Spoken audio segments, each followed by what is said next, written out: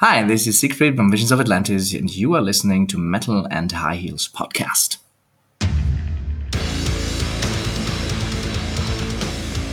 You're listening to Metal and High Heels, the official podcast from the magazine about metal, lifestyle, and entertainment.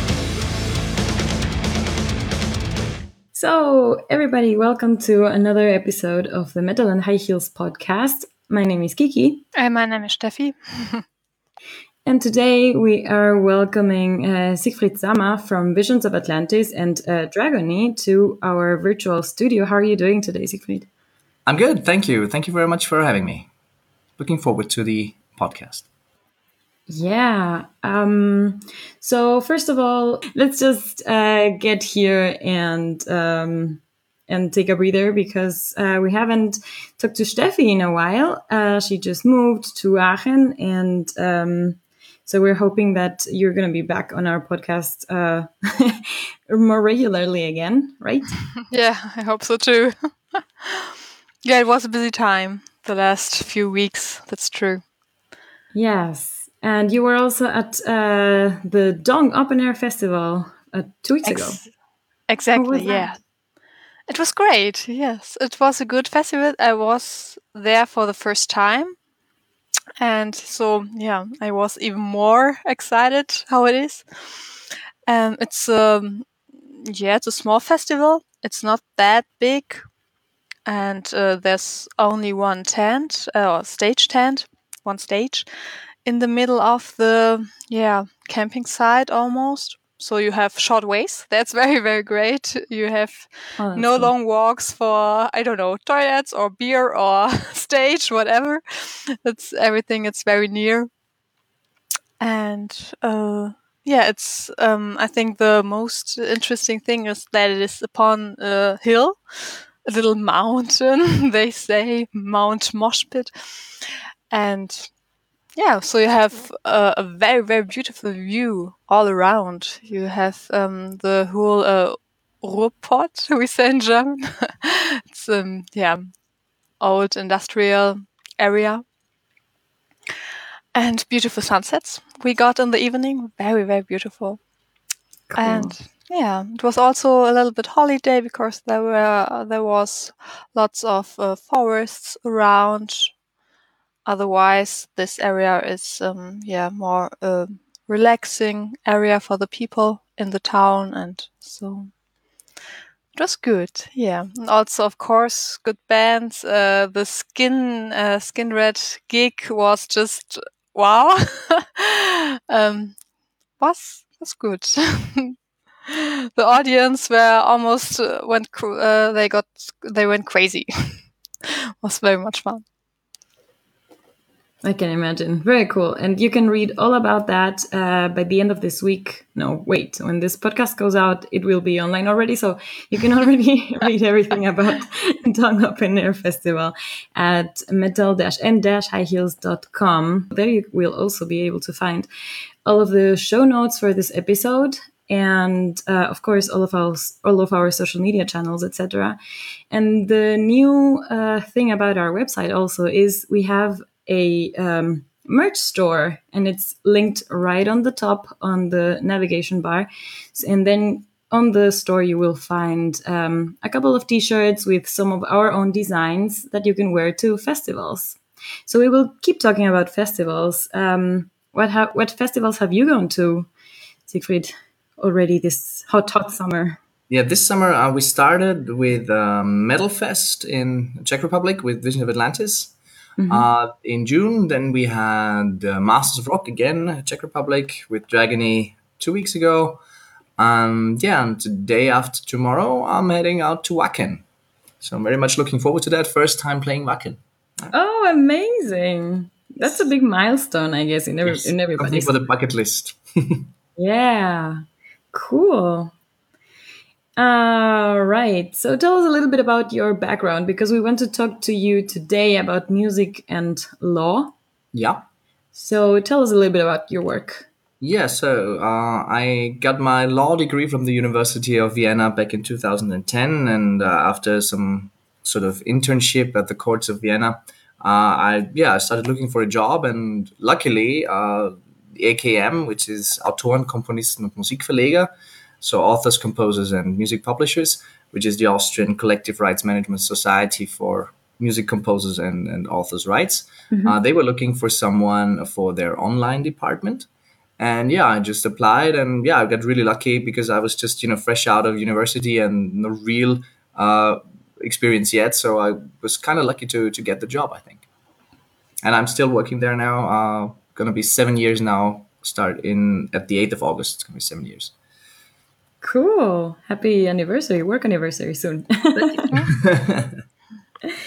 So, do you have a favorite part about this subject?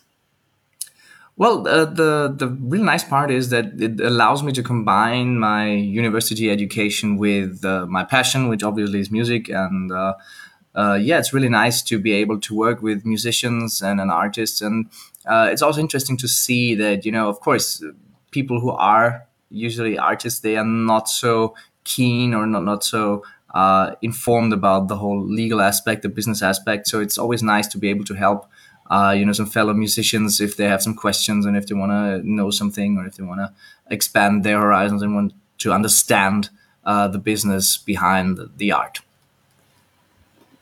I can imagine. Does the topic also does it work the way around? Do you sometimes work these very interesting subjects into your music, into your lyrics, maybe? Actually, not. No, it's still law at the end of the day, and it's not really.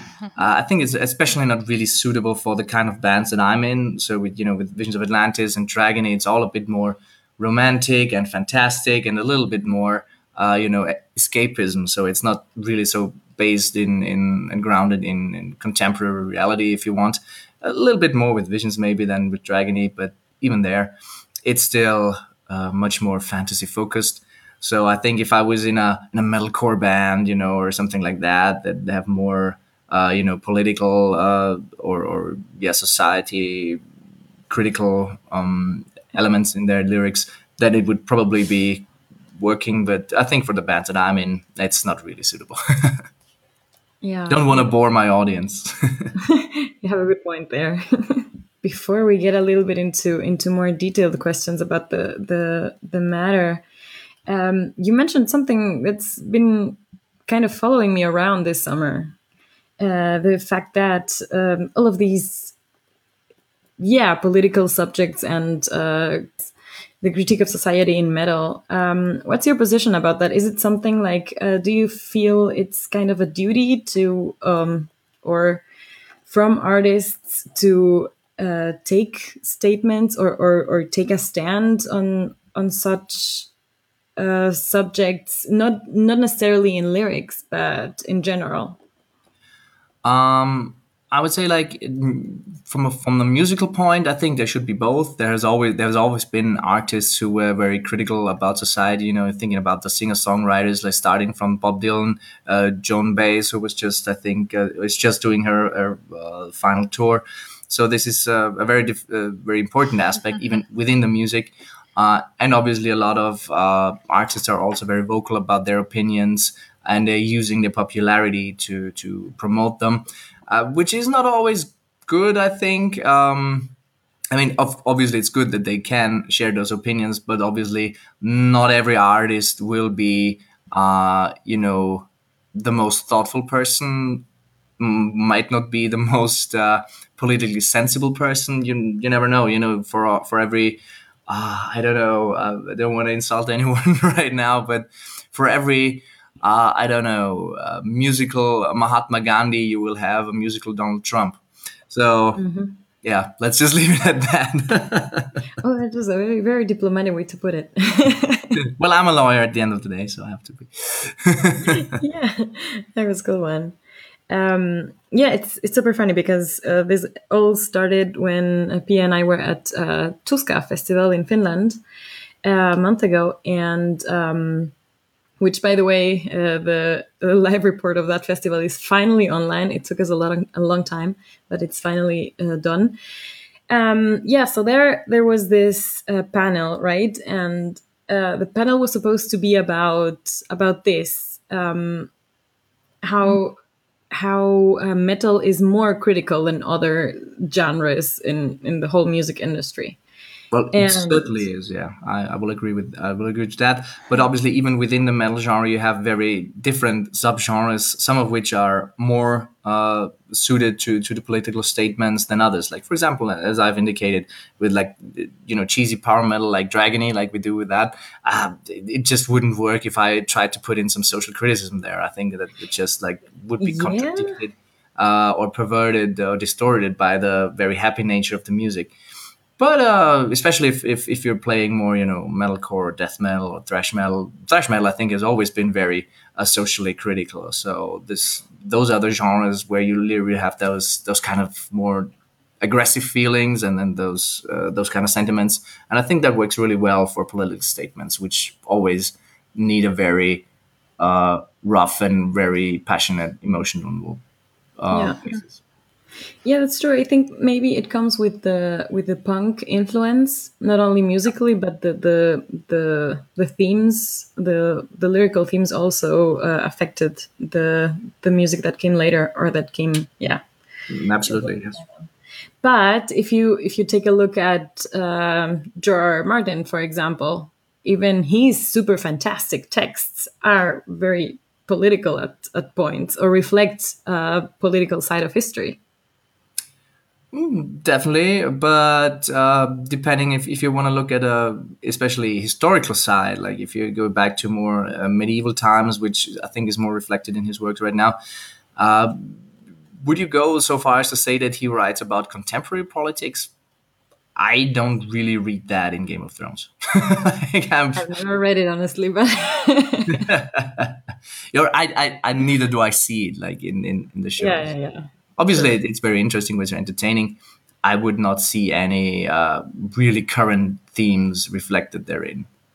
Maybe he will work them in the future, but right now I don't really see that. It's not my interpretation, at least. Yeah, that's true.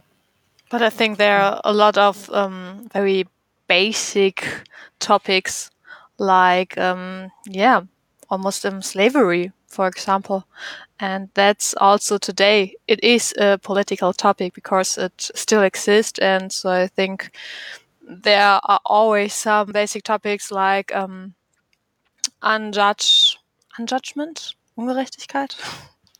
Injustice. Injustice, yes. There's always some injustice somewhere in the world. And so I would say you can critical it almost everywhere and somehow. I mean, if we go farther back than J.R.R. Martin, if we go to Tolkien, actually, as you know, he was very, I think, influenced by the events of the First World War, and also he was very conscious about environmental destruction, and there was a lot of that reflected in his works. The whole war themes, the destruction of the environment in the sequences, with Saruman and the ants and stuff. I think that's definitely in there. So yeah, I think you can work it in. Within a metal context, I think of course it's possible as well. And you always need to put in some subjects that have emotional weight. Doesn't have to be political, but can be on a more philosophical level as well. I think that plays together as well. Me personally, I don't work with political themes in my lyrics. Clementine from Visions of Atlantis, she's more into that, and she wants to, I think, approach more contemporary subject as well, which is fine, and definitely has its place. But you just have to see what works with which songs as well. So yeah. It's definitely interesting. And it's very important, I think, to get back to the initial question. It's very important that bands do that. Doesn't necessarily have to be my band that does it, but it's great that there are many bands out there that do this. Yeah, that's true. Cool. So let's go now to your subject of your expertise. Can you explain for us copyright, like in 2 sentences? In 2 sentences. Copyright is the right that belongs to creators of works of art. and it determines what those creators of works of art can do with their works and how they can decide about what other people can do with their works. I think that is the very short definition of copyright. Yeah, that was great. One thing that I have always wondered about is covers. Yeah. How do covers legally work? It's when you ask a lawyer a question, any kind of question, will get one of two answers. The one answer is it depends, and the other answer is basically yes, but. So with covers, it depends. Usually, it is if someone has written a song and you want to do your own version of that. If you just play it, at like a concert in some village and it's just a couple of hundred or maybe even 1,000 people, and you just play it, and that's fine. No one will ask a question.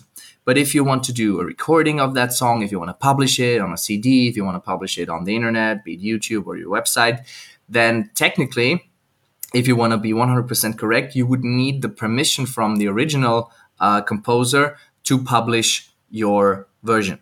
Can be a permission that you can obtain from the creator directly, or if you don't have access to that creator, which with big stars will not always be the case, or if the composer has already passed away, then it's usually the publisher, the music publisher, who decides about the publishing, obviously, of cover versions. In practice, it has been sort of established that if your cover version is very close to the original, musically speaking, so if you have a pop song from, I don't know, Helene Fischer, and you play that same song in the same style, just with your band or your musicians, however you want to do it, then it's usually not a problem. You don't always have to go to the publisher and ask for permission. It's usually enough to just get the license from the Collective Management Society, like, for example, GEMA in Germany or AKM in Austria, in order to, and you pay the Collective Management Society and you get the license to publish that version on your CD or on your website or wherever you want to do it. Oh, cool. But if you want to be 100% sure, it's always recommended, even for a one-to-one cover version, to talk to the publisher first. Otherwise, you run the risk that if you, for example, make 1,000 or 2,000 or 3,000 CDs with the cover version on it, and then the publisher discovers, okay, listen, you did this cover version, I don't like it. You have to, and I never gave permission, so you have to destroy all those 3,000 CDs. So that's a real danger. So if you want to be sure, I recommend talking to the publisher first, and usually they will not have any problem with you doing a cover version. Because they will obviously get some royalties from that version played somewhere else, right? Okay, so all right, so one gets a license from the publisher so that they also get the royalties, the money that you do for them, so to speak. Yeah. So that's good for them. Why would someone, aside from I don't like you and your music, or I don't like you and your political statements, why would someone say, no, I don't want you to cover my song? That's basically you answered your own question. Like it's usually the case is where you say, okay, maybe this is an artist that someone personally doesn't like, or maybe he has a different kind of political view, or maybe they want to use the song for some political motives that you're not comfortable with. This is all grounded in the so-called moral rights of the author. So the composer has a very personal right, because the work that he created is very personal to him. So there is basically a last boundary of everything. So even if you obtain a license from the Collective Management Society and you legally would be allowed to just reproduce the song because you paid the fee, then there's still a possibility that the publisher or the original creator of the work, the composer, can still say, okay, no, I don't want that guy or this girl to do that cover version because I don't like them, I don't like the version, I don't like the way it's being used. So this is a last resort. That's really a very personal decision. And, artists can be complicated sometimes, and sometimes they will just say, okay, I know I would get some money from that, but I don't care about the money in this case. It's my personal integrity, and the integrity of my music is more important to me than the money that I would get. Yeah. And I mean that's great. It's a great thing that artists still have that right to veto that kind of stuff. It was great, for example, because it moved certain bands to take a political stand when the Trump campaigners wanted to use their music, for example. For example, like it goes back to the 80s when, Bruce Springsteen had his big album Born in the USA, and, American presidents and presidential candidates wanted to use it for their campaigns. Mm-hmm. But actually, the song Born in the USA is not a very patriotic song. It's a very critical song, about the Vietnam conflict and whatnot. And of course, Bruce Springsteen was not very comfortable with them using the song for their purposes. So he, said, guys, that's not how it's meant to be. And this is what I don't want you to do with my song. I think it's the same with Donald Trump. I think it was Dee Snider. I think it was We're Not Gonna Take It that Donald Trump wanted to use, and Dee Snider later distanced himself from that. Please correct me if I'm wrong, but I think it was Dee. Yeah. But I was also thinking because the same, as you were saying, the same kind of model of licensing works for bigger tours and performances, right? What do you mean with the same kind of licensing works for tours? What about a tribute band when it's not only one cover but a whole bunch of covers? Yeah, well, usually if that is, again, the job of a collective management society, whenever a show is taking place or a festival, then the promoter of that show, the organizer, will have to obtain a license from the collective management society to hold that event or hold that festival. And he will have to pay royalties in order to obtain the licenses for a so-called public performance. Mm-hmm. Because if an author or composer is member of a collective management society, one of the rights that he transfers to that society for him to represent is the right of public performance. So whenever there's a public performance of one of his works taking place anywhere in a certain country, that collective management society from that country will issue a license to the promoter and say, okay, you want to play this guy's song or a band. It doesn't have to be the artist himself. It can be the artist himself, but it can be a third-party band as well, like just saying it's some cover band or a tribute band. They want to play this guy's song, then you need a license from us because it's a public performance of that song or those songs, and we have the rights to those songs for public performance in Germany or in Austria.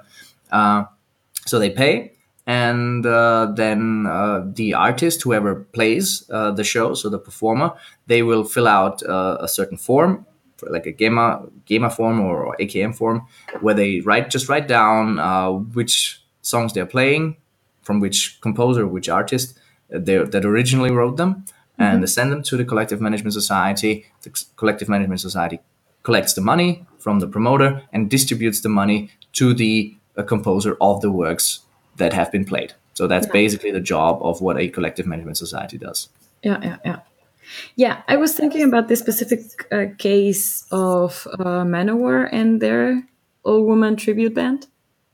Did you hear about that one? Woman War. I think it's from the Sound of Thunder guys, right? No idea.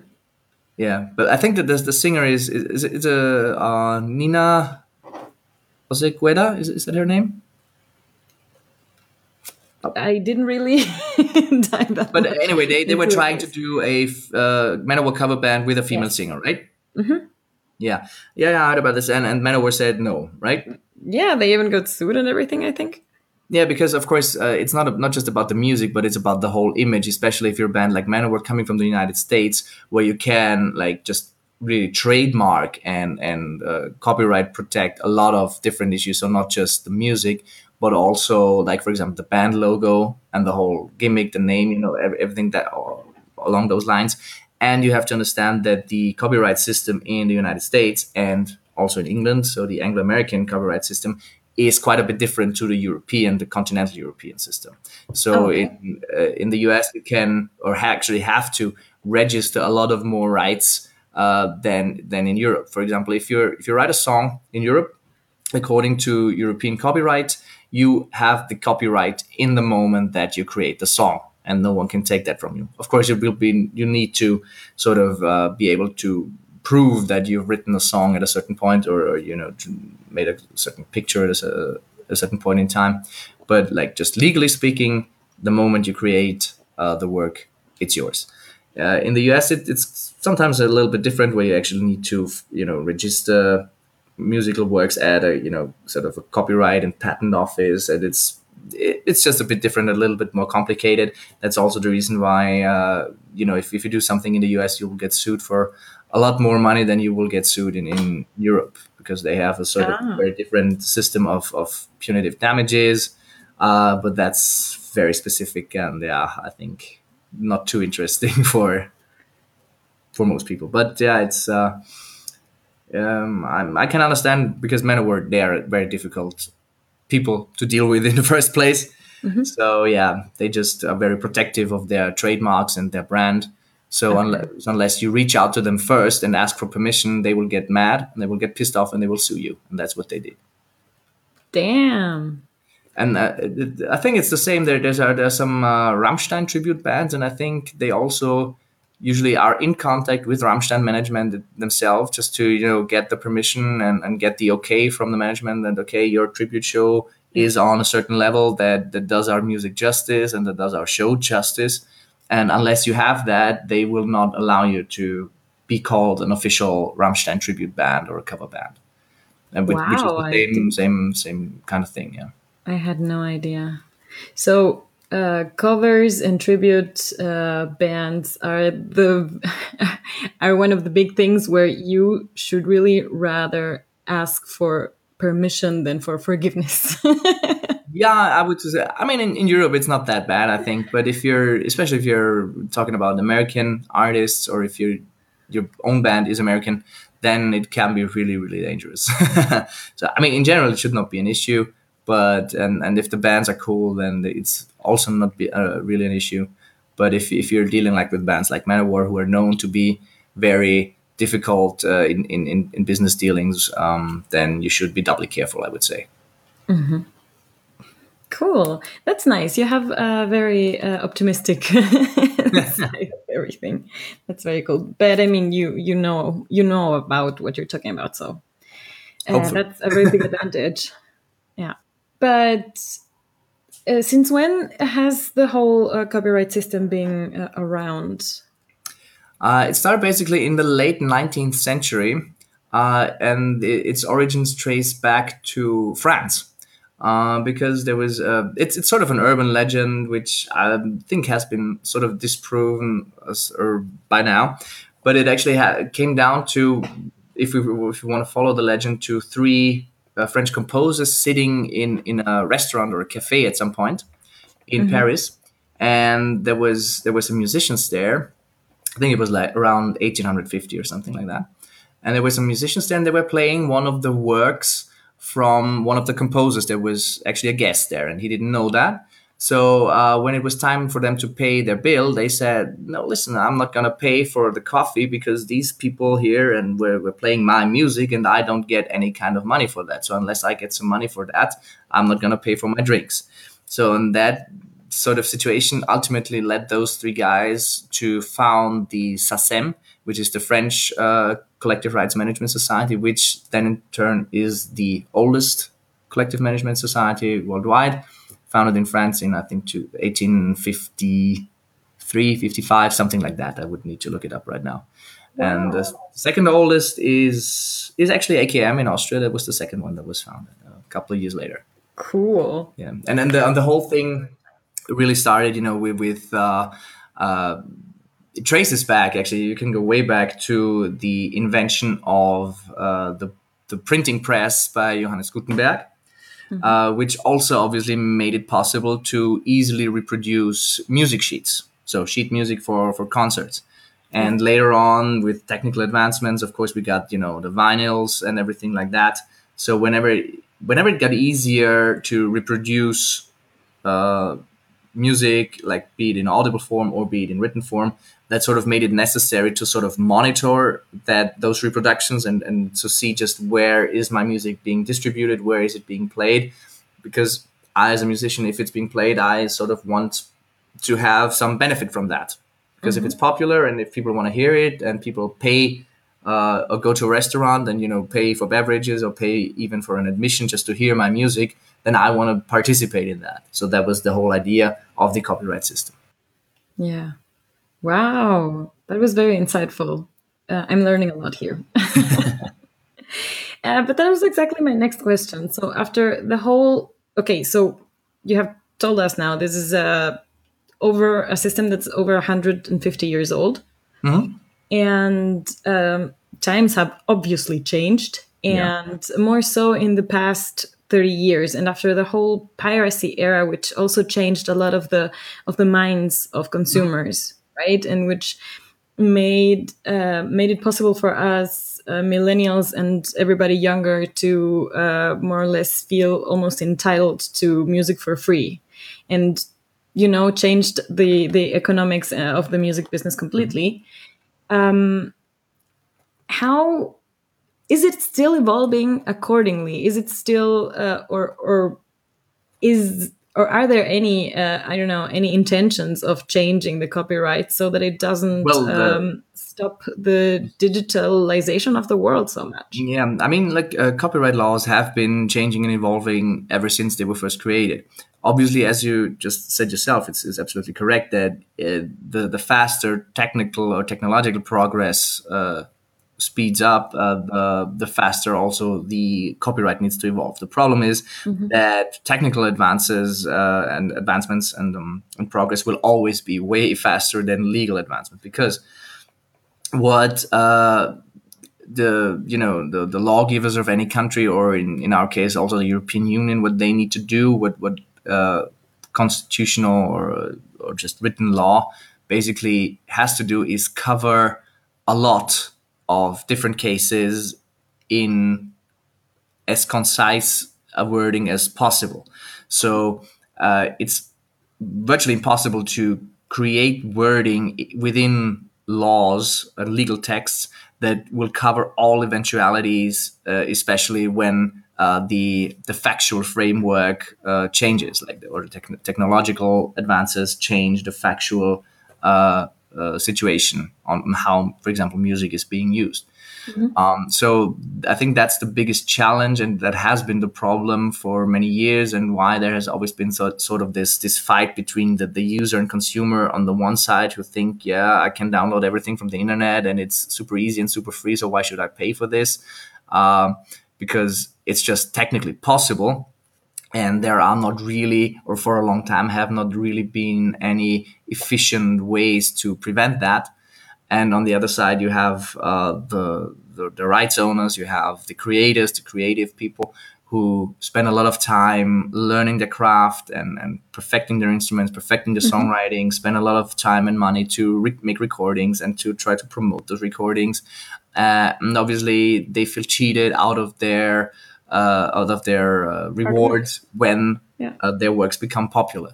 So it's very difficult, or it's been very difficult for the law to catch up to real life, to the real life situation, because obviously it will just take time for a certain new law to be passed. Usually, it will take 2 to 3 years for a law to just, be designed, be written, and then be passed through all the legislative systems that it needs to pass in order to actually enter into force. So by the time a law that is created for a new situation is in force, it's already 3 years too old, and the situation will have changed again. So you're always sort of just stumbling behind a bit, and that's the big challenge for the legal experts, to sort of find solutions to that, to find legal texts and to formulate legal texts in a way that they will survive for a long period of time, and as long as possible. Yeah. Well, maybe it shouldn't be, surviving as long as possible. Maybe we live in such a fast-paced world that I don't know, the system should be a little more flexible and changing more. There's this myth, at least here in Germany. I don't know if it's a myth, but there's like this general thought, I think, that all of the laws that have to do with the internet and with the digital world are so old because also the judges passing them are so old and don't really keep up with technology. Would you agree? Well, first of all, misconception here: judges do not pass laws in continental European systems. If you look at the United States or even the UK, it's there where you have case law, where the laws are actually made by judges. This is not the case for continental European law, like, for example, German law or Austrian law. Here we have the legislative bodies, which is basically parliament, for Austria, for example, and the parliament passes any kind of new laws that will then be published, and the judges who have to decide on some cases later on, they just have to apply those laws. So that's a bit of a difference here. But yeah, so it's not just, and if you look at the ministries, for example, the Ministry of Justice, where some legal text will be designed, it's not just old people in there, so there will always be younger people as well, and some people who are in touch with the newer developments, because old people get older, and at some point they have to stop working, and younger people will follow. So it's not as drastic as it may seem. The real difficulty is, and this is the principle of why we have laws in the first place, is that every law, not just copyright law, but every law means sort of striking a balance between different interests. And it is quite evident in the copyright law discussion, where you have very different interests. You have the interest of the consumer, who wants to have as much music as he wants at the lowest cost that's possible, ideally for free. And on the other hand, you have the creators of that music, who of course want the music to be popular and want people to hear it, but at the same time, they also want to sort of have some rewards if their music is popular, and they need something to live off and to create new music. So that's the two big points of interest, if you want, or different camps here, that where the legislation needs to find a balance between those who want everything for free and those who want everything to cost everything. So, and you need to find a middle ground that works for both sides. And it just can't be, it's just not okay to say, okay, internet makes everything possible, but just because everything is possible doesn't mean that everything is right. Just because I have the tools doesn't mean that every way I use them should be legal and should be permitted. If you look, for example, at the use of a crowbar, a crowbar is just a piece of metal. And if I use it to repair my car or to open a box that I've bought, it's fine. But if I use it to break into someone's house, it's no longer fine. So it's always how you use it. And the internet is nothing else but a tool as well. And it needs some regulation as well. Otherwise, there will be anarchy. And, those who have the power will then control those who don't have the power. And it will just lead to basically stripping the creators of their rights that they have because they created something. And that's can't really be the solution either. So it needs to be a balance. A middle ground. I totally agree. Yeah. Would you have any ideas, any proposals of a system that would make everybody at least a little bit happier? Well, one idea I think that is very prevalent in the American system is the so-called fair use. So that whenever someone uses music for non-commercial purposes, it needs to fulfill some requirements, just for private and non-commercial uses and stuff like that they don't always need to obtain a license for that. That system does not exist in the same way in the European legal tradition. The European legal tradition, whenever there's an exception to a rule of copyright, when, for example, you are permitted, even under European law, to make parodies of works. But those rules, those exceptions to the rules, they need to be explicitly mentioned in the legal texts. Whereas in the United States system with the fair use, you have a very broad definition of what fair use can be. So a lot of stuff can be called fair use. Whereas under the European tradition, you need to fulfill very specific requirements, and only very specific uses are so-called free uses. Okay. It could be an option to think about introducing a system similar to the United States system that would allow for more of those free uses. But that's that's one of the options that you have. Okay.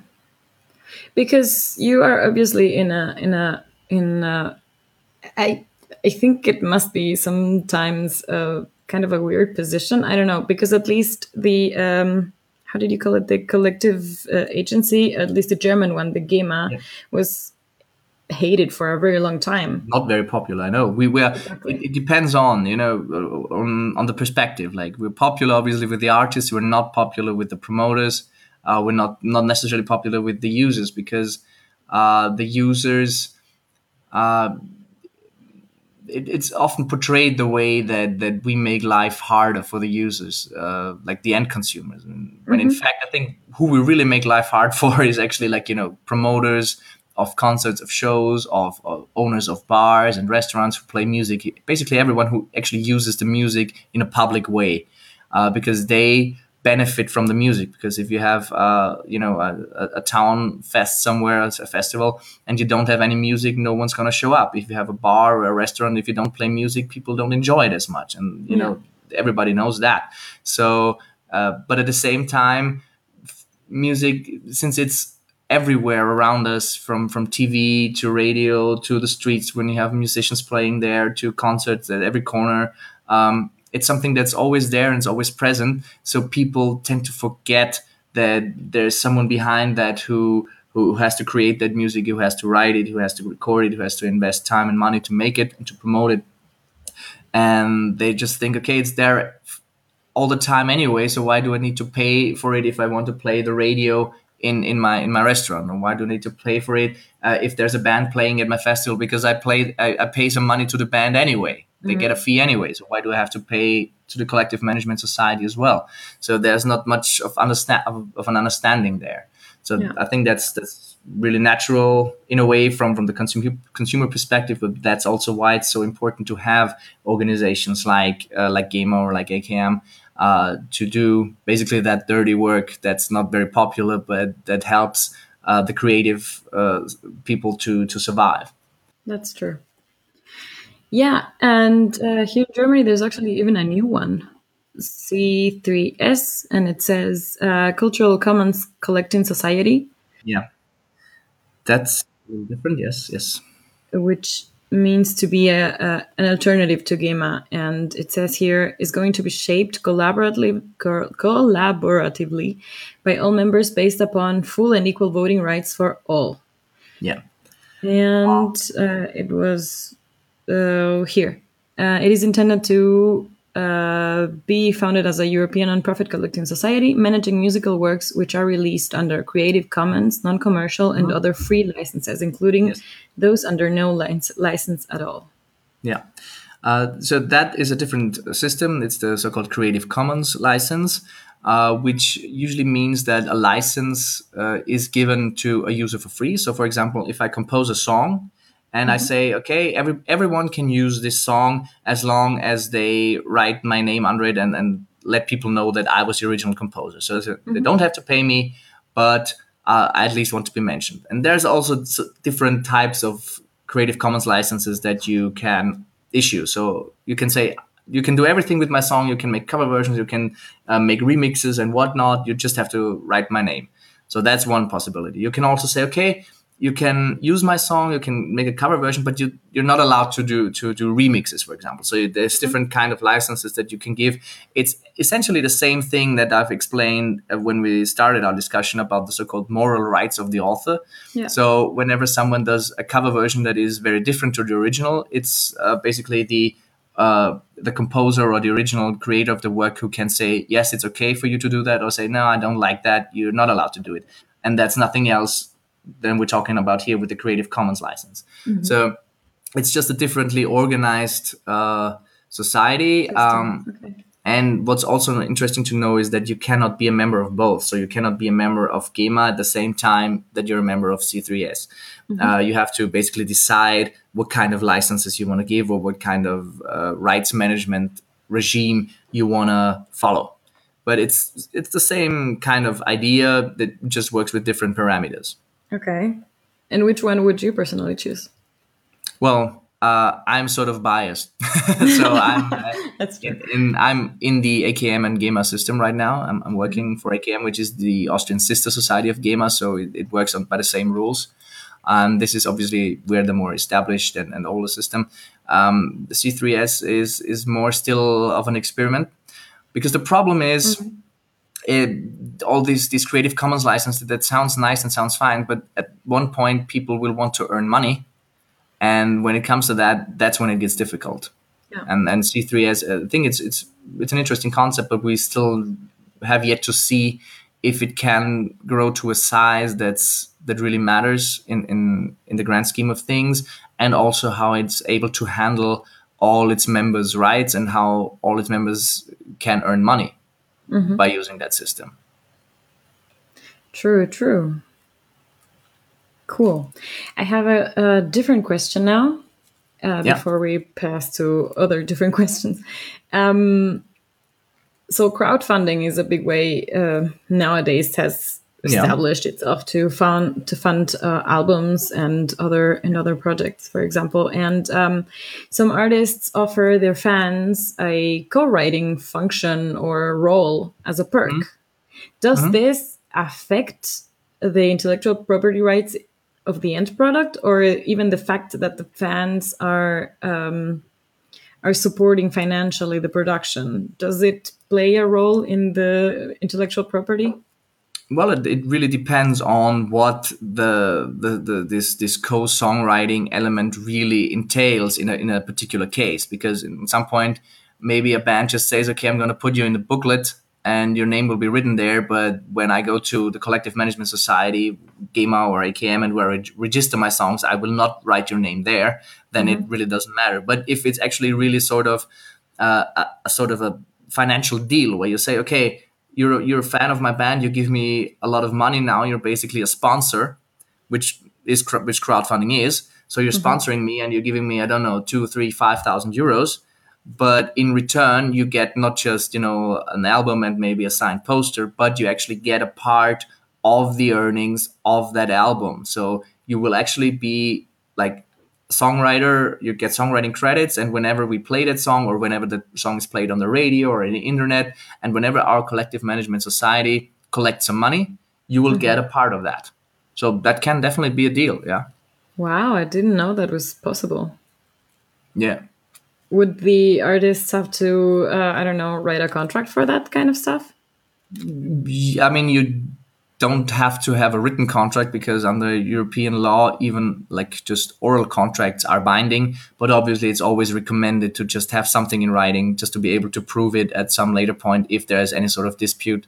So like if there's, for example, a dispute 10 years down the road where that crowdfunding supporter says, "Yeah, listen, guys, I bought that perk and you told me I was going to get 50% of the songwriting credits, but in truth, it was only like 25% that was agreed." So it's good to be able to prove that later on. Yeah. And I mean, from a more general standing point, it's always also a good recommendation that bands and musicians have all kinds of legalities in order, right? Yes, and everything in writing. Always everything in writing. And that's the first thing that every musician needs to learn. And most of them learn it the hard way, because most of the time, a young artist will run into some dubious producer and they will record a single, and then it may be successful or may not be successful, but then they have no access to it and the producer doesn't want to release it and blah, blah, blah, blah, blah, because there was never anything really made clear in writing. So whatever you do, whenever even if you found a band and you want to do your first album, just write down like who is a member of the band, who is contributing in what way. Like if everyone is chipping in some money, write down who pays what kind of money and what they get in return. Like if everyone gets the same songwriting credits, or if someone gets just less songwriting credits or does not get any at all. All these small things, agree on that before there is any trouble, and then you have no trouble in the end. That's some very good advice. I mean, that goes for everything in life. It's not just copyright, but for artists, it's especially important, because artists musicians are often very idealistic, and they want to do it because of the art and because they love the music and because they love to perform and stuff like that, and they don't often think about the fact that it's also a business, and in every kind of business, you have the black sheep, and they will try to rip you off and try to scam you. So it's always good to be very careful when making your legal deals. Yeah, that's true. Do you take care of all the legal stuff in your bands? For Dragony, I do. For Visions of Atlantis, we have our band boss, Thomas, who is, as you know, is also the CEO of Napalm Records. So he has a very good network within the business, and obviously Napalm Records also has their own lawyers. So I don't need to take care of that, thankfully. Cool. Yeah, must be a little weight off. Yes, that's it. Cool. You also had a very drastic haircut recently. Yes, Tell I did. us about it. No, it was just, I'm not getting any younger, and neither was my hair. So, it was about time to make a bit of a change here. I've had long hair now for 10 years, so yeah, it's okay. And I enjoy it very much because it's so much less work and so much easier to handle. So, yeah, I'm really happy. I can imagine. And also just at the right time, because it was, I think, right before the summer started, and the summer has been so heavy. Now's the time. Yeah. Did you donate your hair? It wasn't long enough for that, unfortunately. Oh, I was really? thinking But you thought about it. I would have needed to grow it, I think, another 20 centimeters or more.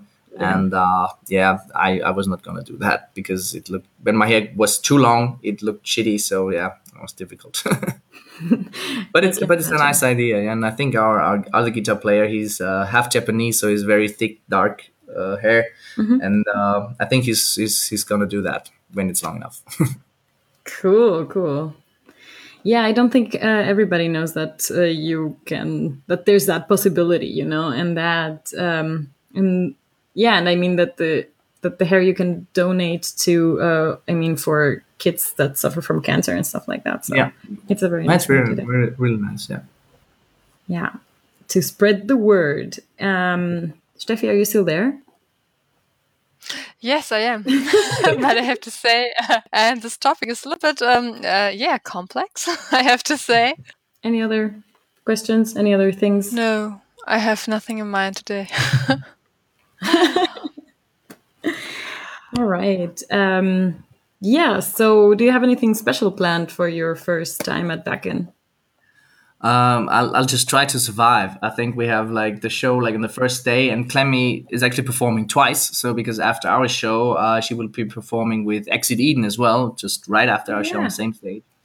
And then the next day we're gonna do a signing session. I think around 1 or 1:30 around noon, and also we're gonna be participating in the electronic sports lounge in the gaming tent, basically. So that should be fun. So there's a lot of activities planned. And of course, I want to see some bands. There's some Austrian bands as well playing. I think Black Inhale from Austria. They're a pretty good band from here. They style like Machine Head. They're playing. So I'm trying to catch them. And obviously some of the big ones like Judas Priest and Running Wild. So yeah, it's gonna be cool. It's gonna be my first Wacken in 10 years. I've been there once before in 2008. When Iron Maiden and Avantasia was playing. So it's a nice anniversary for me as well to come back 10 years later and to be playing myself. So of course. Really cool. And it's also going to be a very unique thing that the weather is so extreme and I don't predict any mud. So that's like amazing. Yeah. We'll see when we get there. It's it's Tuesday, so let's hold our horses and see how dry it stays. But it's looking good. Yeah, but wait a minute. You mentioned something about a gaming tent? Yeah, there is a gaming tent. I think it's sort of promoted by the Electronic Sports League in Germany. And there will be like, League of Legends tournaments and other games that are being played. So if you're into video games or computer games, you can go there. I think there's some free-for-all games available as well. So everyone can play. And yeah, it should be fun. Whoa. And you're going to play games? I think so. I think our drummer actually signed up for some sort of tournament. I don't know which one. Nice. I'll just drop by and maybe play some Street Fighter. Perfect. That's so cool. Very cool. So thank you so much for talking to us. Yeah, thank you. You were welcome. It's my job after all. Yeah, and it's I think you do a very good job explaining everything and telling everybody what we should actually know. Yeah, I mean it's a very, as you said, specific subject, so it's not something that most people will have anything to do with in their everyday lives. But especially like there's a lot of bad press, like for example about collective management societies like GEMA and AKM. But to a certain degree, I as a musician as well, as of course, I see us more as the good guys than as the bad guys. Obviously, if you're just a consumer and not an artist yourself, you might have a different opinion on that. But it's just at the end of the day, you have to think that if you want to consume music or movies or any kind of art, then you have to support the artist in a way that makes it possible for them to survive. And of course, the best way is always to just go to concerts and buy merchandise, because most of that money goes straight to the artist. But at the same time, I know that record companies and labels have a very bad reputation, and people always think that they are like ripping the artists off and keeping most of the money, or even GEMA is keeping most of the money. But the same GEMA or AKM, just as you mentioned, we are non-profit organizations. So all the money that we collect, we pay out to our members.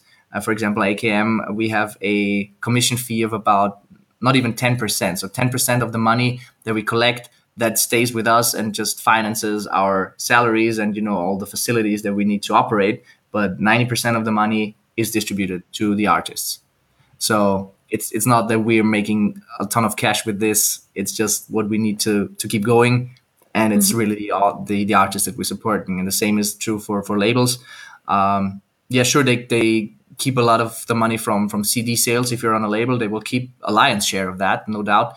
But the purpose of a label is actually to promote you, to invest a lot of money in advertisements and sending you on tours and financing your recordings. And if you don't have that money yourself and the label has it and gives it to you, then I think it's also fair that they get their share as well. So It's not just the bad guys. It's always a give and take. And obviously, if you're a young artist and you end up on a label, then the first year is going to be tough. You're not going to get so much money.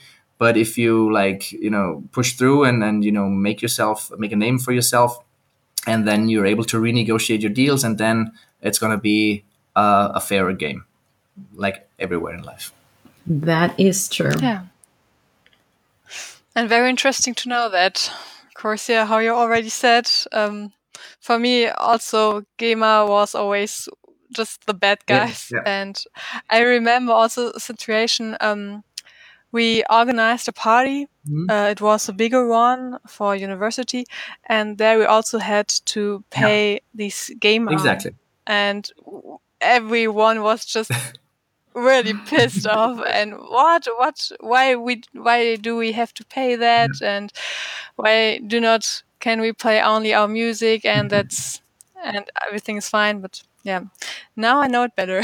Very interesting. Yeah, I think that's the most important part, that we are non-for-profit organizations, just like C3S is. It's not that the societies keep the money. We collect it. We are trusts, actually organized as trusts for our members, and the members get the money. That's what we do. Okay. Of course, how that money is distributed, that's also sometimes being critiqued, and sometimes rightfully so. I'm not gonna deny that. Because of course, like if you have the board of directors, that will be the more established artists and more established songwriters and publishers, and they will try to get the most of the money for them. Mm-hmm.